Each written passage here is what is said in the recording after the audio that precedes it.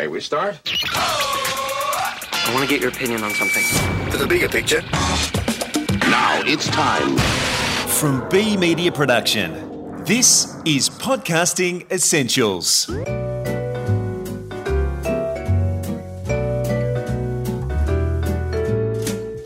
Hi, and welcome to episode 18 of Season 3. I'm Nick Schildberger, Managing Director of B Media Production.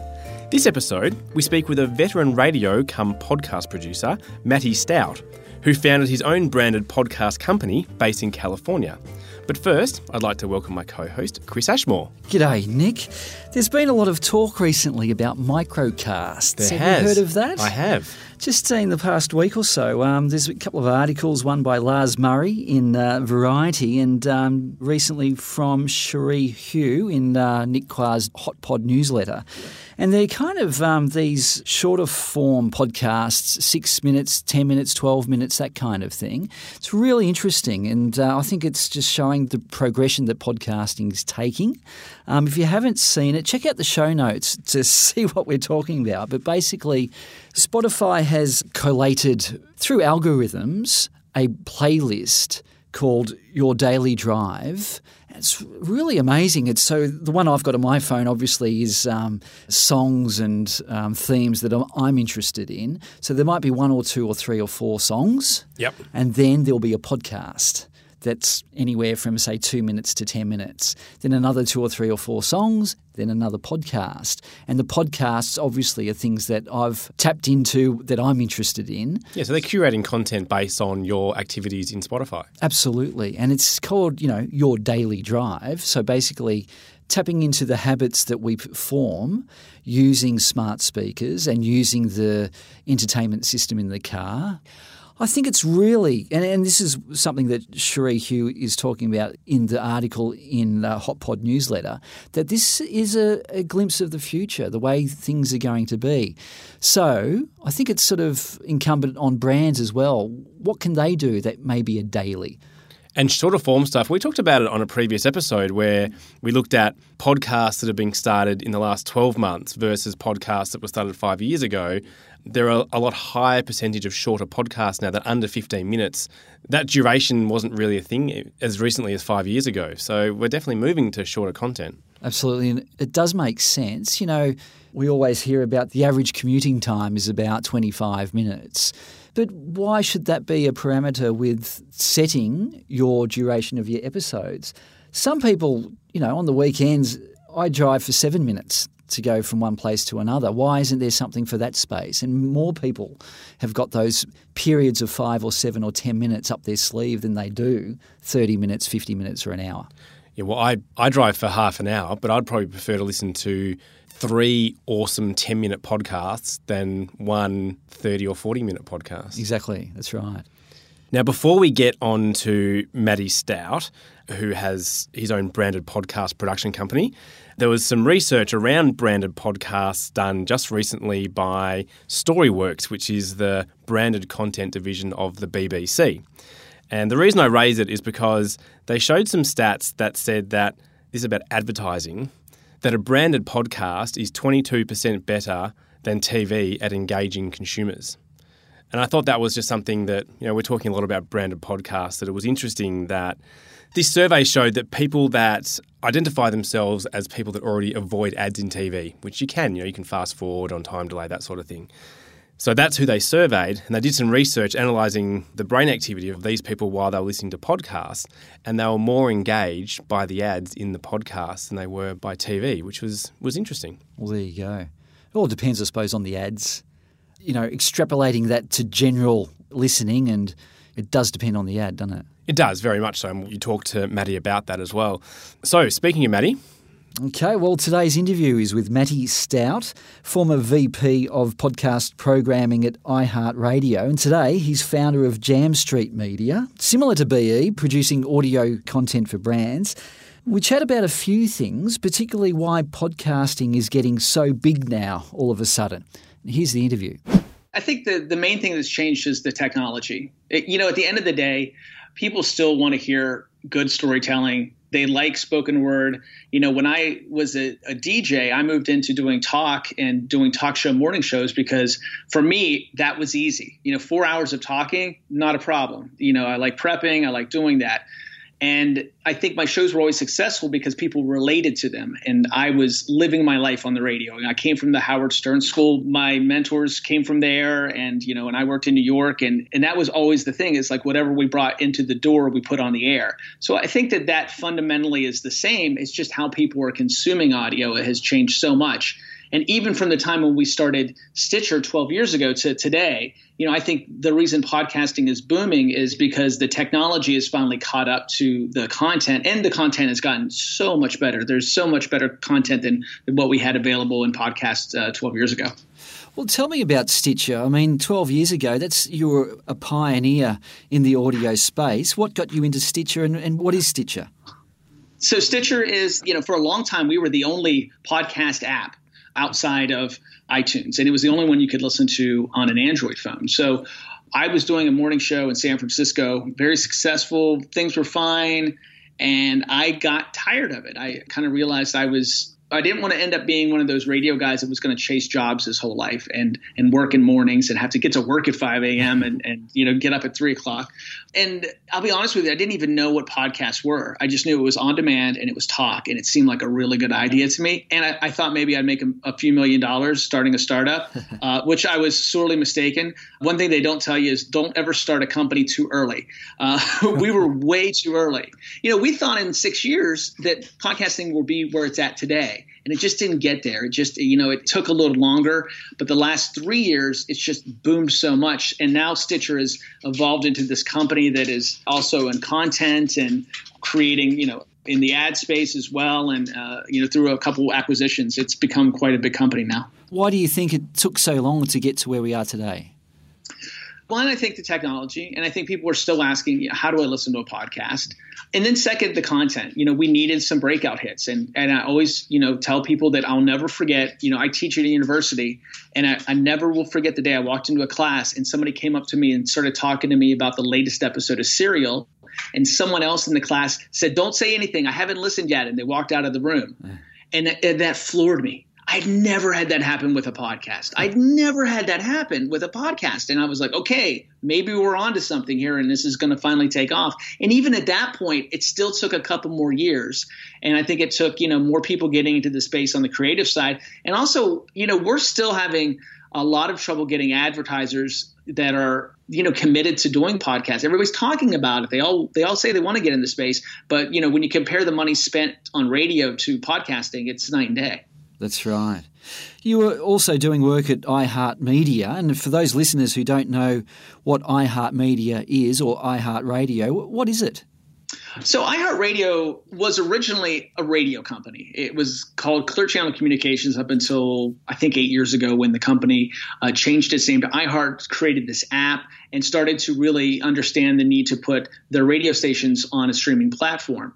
Since then, it has evolved into podcasting with the acquisition of How Stuff Works. It's now become the biggest podcast producer in the world. And it's one of those companies that it's really big and it's everywhere. And a lot of fun to be a part of, but it's also, still one of those companies where there's so many different things that it's doing. It's hard to keep track of everything. And what was your role there? So I was the very first VP of podcast programming in the country at any radio company, and I only came back to radio because finally somebody was like, hey, I think we need to really, do more with podcasting. And I was like, okay, then I'll come do that. I'd kind of sworn off radio for a while because I was frustrated. I just didn't feel like it was ever going to get it when it came to podcasting. And I still feel like it's still trying to get it. There's being moves made, but there's still not nearly the amount of money put into podcasting as there is into the terrestrial radio side. For obvious reasons, the return isn't there yet, but I think it will be. Well, you've got big syndicated radio stations like Westwood One now in North America that's diving deep into repurposing their radio into podcasts and making new podcasts. I think they have, was it Ben Shapiro, one of the most popular radio shows, and many others. Is that the way radio's going now as well? And they've probably got the infrastructure and the money and the resources to make a good go of it. Well, that was our first thing to do when I got to iHeart, was to make sure that all of our major shows were also podcasting on-demand versions of their show, and then trying to create some original content outside of it. So we were really ahead of the game on that. And I think that's a starting point for a lot of radio. But the radio companies now, iHeart, Entercom, Cumulus. Cumulus owns Westwood One, and Entercom has bought Cadence, which is a big podcast company. We bought How Stuff Works. I think you're going to see more the acquisitions of podcast companies by the radio companies because of the cash that they have in hand to do things like buy podcast companies and kind of enter the space that way.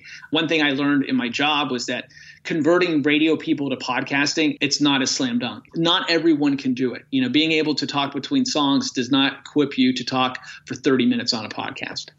Exactly right. Now, Matty, you've recently founded Jam Street Media. What is it, Matty, and who do you help? I started Jam Street with partner Jessica Navarro, and she comes from TV. She was running production for Mark Wahlberg's company. And, we just saw that we could work together because she sees things a little different than I see things and a kind of bigger picture. So it's a neat perspective to have brought into the company. And I've been doing branded shows on the side for a few years for a couple companies. And, our main push is to partner with great companies that have stories to tell that we can create podcasts for. And then we'll, I think eventually we'll slide more into doing more show development with non-branded shows, but that's where we're starting. It's something I love doing because when a brand gets involved, if it's a good brand, you've got a budget, you've got a lot of creative freedom to work within the confines of the brand's values and create some cool shows. All right, well, let's look at this. I mean, this is what this podcast series is all about, and that is branded podcasting. In your view, then, what is it about branded podcasts? Why are they becoming so popular for businesses and for organisations? Why would a company want to produce one? Well, I think a couple reasons. And, you control the message. You're not an ad that's being lost with other ads. We are becoming an increasingly non-ad friendly world. My students, when I have them in class and I have them kind of, give their perspective on radio and make them listen to a radio station, which none of them ever do on their own time, they all come back and I can't believe anybody would sit through all those commercials. They just can't fathom it. So, with a podcast, you can create something great and have your brand on it. And the other side, the real return on investment is the metrics. We can get such a fine line on so many cool metrics for them that's something that they don't even think about when they first think about wanting a podcast. They hear that podcasting space is hot, we should be in the space. But then, when they find out, oh my gosh, there's all these amazing metrics that you can get from a podcast about the listener, that's another great return on investment for them. Do you have any examples of any branded podcasts that work for companies? I've done a few. One that I always am very proud of is we worked with the Federal Reserve Bank of San Francisco and created a few podcasts. One of them is the one that we have out now. It's called Zip Code Economies, and it's a basic storytelling podcast going to these smaller communities and talking about the economy and how it's affecting people. It's not something you would ever think, oh my gosh, the Federal Reserve Bank produced this. It's just a really good storytelling podcast. And then I've done one for, we did one for the California Beef Council where we don't even talk about meat half the time. It is basically a podcast about lifestyle living on the West Coast and talking to bloggers and food critics and chefs and have some fun with that. But, there's a lot of great branded stuff out there right now. And it's just going to get better. Well, if a company or organisation is looking to create a podcast or any type of audio content, how do you walk them through, say, a podcast strategy? I think the first thing I do is I explain to them all the things that go into creating a podcast and distributing a podcast so that they can quickly understand it's not something they can undertake with an intern in the back room, which is what a lot of companies at first think, because we still have that fight in podcasting where people think about podcasts as two guys, pardon my language, in a garage telling dick jokes for 4 hours. And that is a lot of people think, well, it's just a podcast. You just put in a mic and start talking and then throw it up. So, it's one of the first things that we do is let them know the amount of production that we want to put into something. And then also how we work with them on a concept, because usually the first concept a brand has is more of an infomercial and less of a podcast. And that's where we have to, really work with them on concept. And that's what I do, and that was basically my job, for the last 12 years is I create shows. I work with talent. That's what I, feel like I'm strongest at. So that's really the fun part for me. And then, I've got some guys that are just really awesome at metrics and distribution and making sure the SEO is right on the podcast notes and, those kind of things that they don't think about when they think about creating a podcast. Now, we touched upon this earlier in the interview, Matty, but according to Edison Research, online listening has tripled in 10 years. Today, 32% of Americans listen to podcasts in the last month, and that's up from 26% in 12 months. There seems to be a huge uptake of people listening in the United States. Do you get that feeling too, that it's really catching on this year? And why is that, if you do? And what does that mean for the future of listening to audio on demand? Well, first of all, you can't go anywhere and not have people talk about podcasts in the United States, advertisers as well. And for me, it's the inundation of emails that I get from folks I've worked with over the past 12 years who have been like, oh, you were right about this podcast thing. But I think a lot of it has to do with, there's great content. And the content, there's so much great content to choose from right now in podcasting. But again, I always get back to the technology. It's become easier for people to listen, and especially with connected cars. Most folks now have their phone connected into the car in some way, shape, or form, so they are consuming more audio digitally. There is a mass migration from radio. We've seen it in the numbers. And it's just, and it gets down to, people want what they want to listen to, when they want to listen to it, and not have so many commercial interruptions. So I think that's what's making this drive happen towards listening. And I could have told you that 5 years ago from just talking to my freshman college students, because they don't own TVs, they don't listen to the radio. That's a foreign world to them. As foreign as the generation before them thought landline phones were. That's all foreign to them. Well, that was 5 years ago. I don't know if you're into crystal ball gazing today, but where will we be, say, in 5 years from now, or 10 years, do you think? I think that we'll see more and more on demand. I hate to say it because I love radio, but I think terrestrial radio will continue to see people fleeing from the terrestrial way of consuming it, but not from the content. But I think the content will need to change a bit in order to keep people interested. I personally would like to see less commercials. I'd rather see people charge more for spoken word, live read commercials than for the commercials that are beat you over the head a million times with it.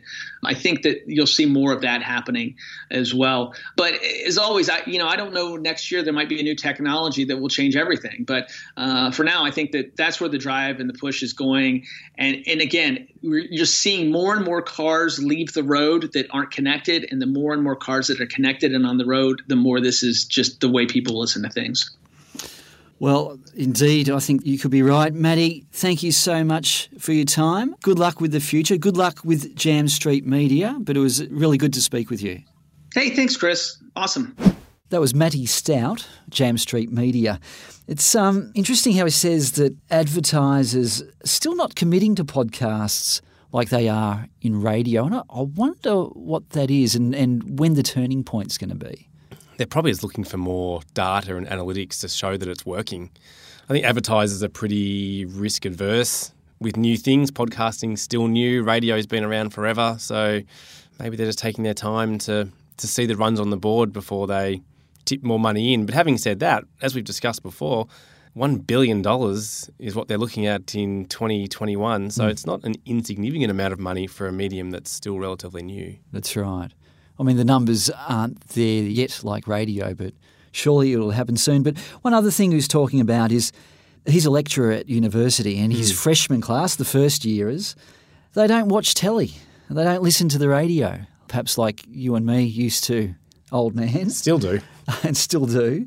They can't stand the ads. I kind of understand. That's what I was talking about, just before the interview, about ad blocking. You can stop ads popping up on your computer now. You can record a TV show and watch it minutes after it went to air and fast forward the commercials. So we've sort of become, with technology, we've become more accustomed to skipping ads. Well, you think with a podcast, there's normally one or two ads. And in a 20-minute podcast, for example, you'd probably remember them. Whereas if you open a newspaper or if you listen to the radio, you're bombarded with 20, 30, 40 ads. You're not going to remember. You might remember one or two, but you're not going to remember the vast majority of them. And I think you see in the analytics now, you're probably less likely to skip over a 30-second ad in the middle of a 20-minute podcast because it's just one ad. If you're driving the car, you're not going to probably pick up your phone for the sake of a 30-second ad. So you're probably going to get less skipping of ads. And for a brand, if you're producing a podcast as content marketing, people don't see it as an ad. They're associating what they're learning or what they're being entertained by from your brand for the simple fact that it is yours. So you're not intruding on their time or their enjoyment.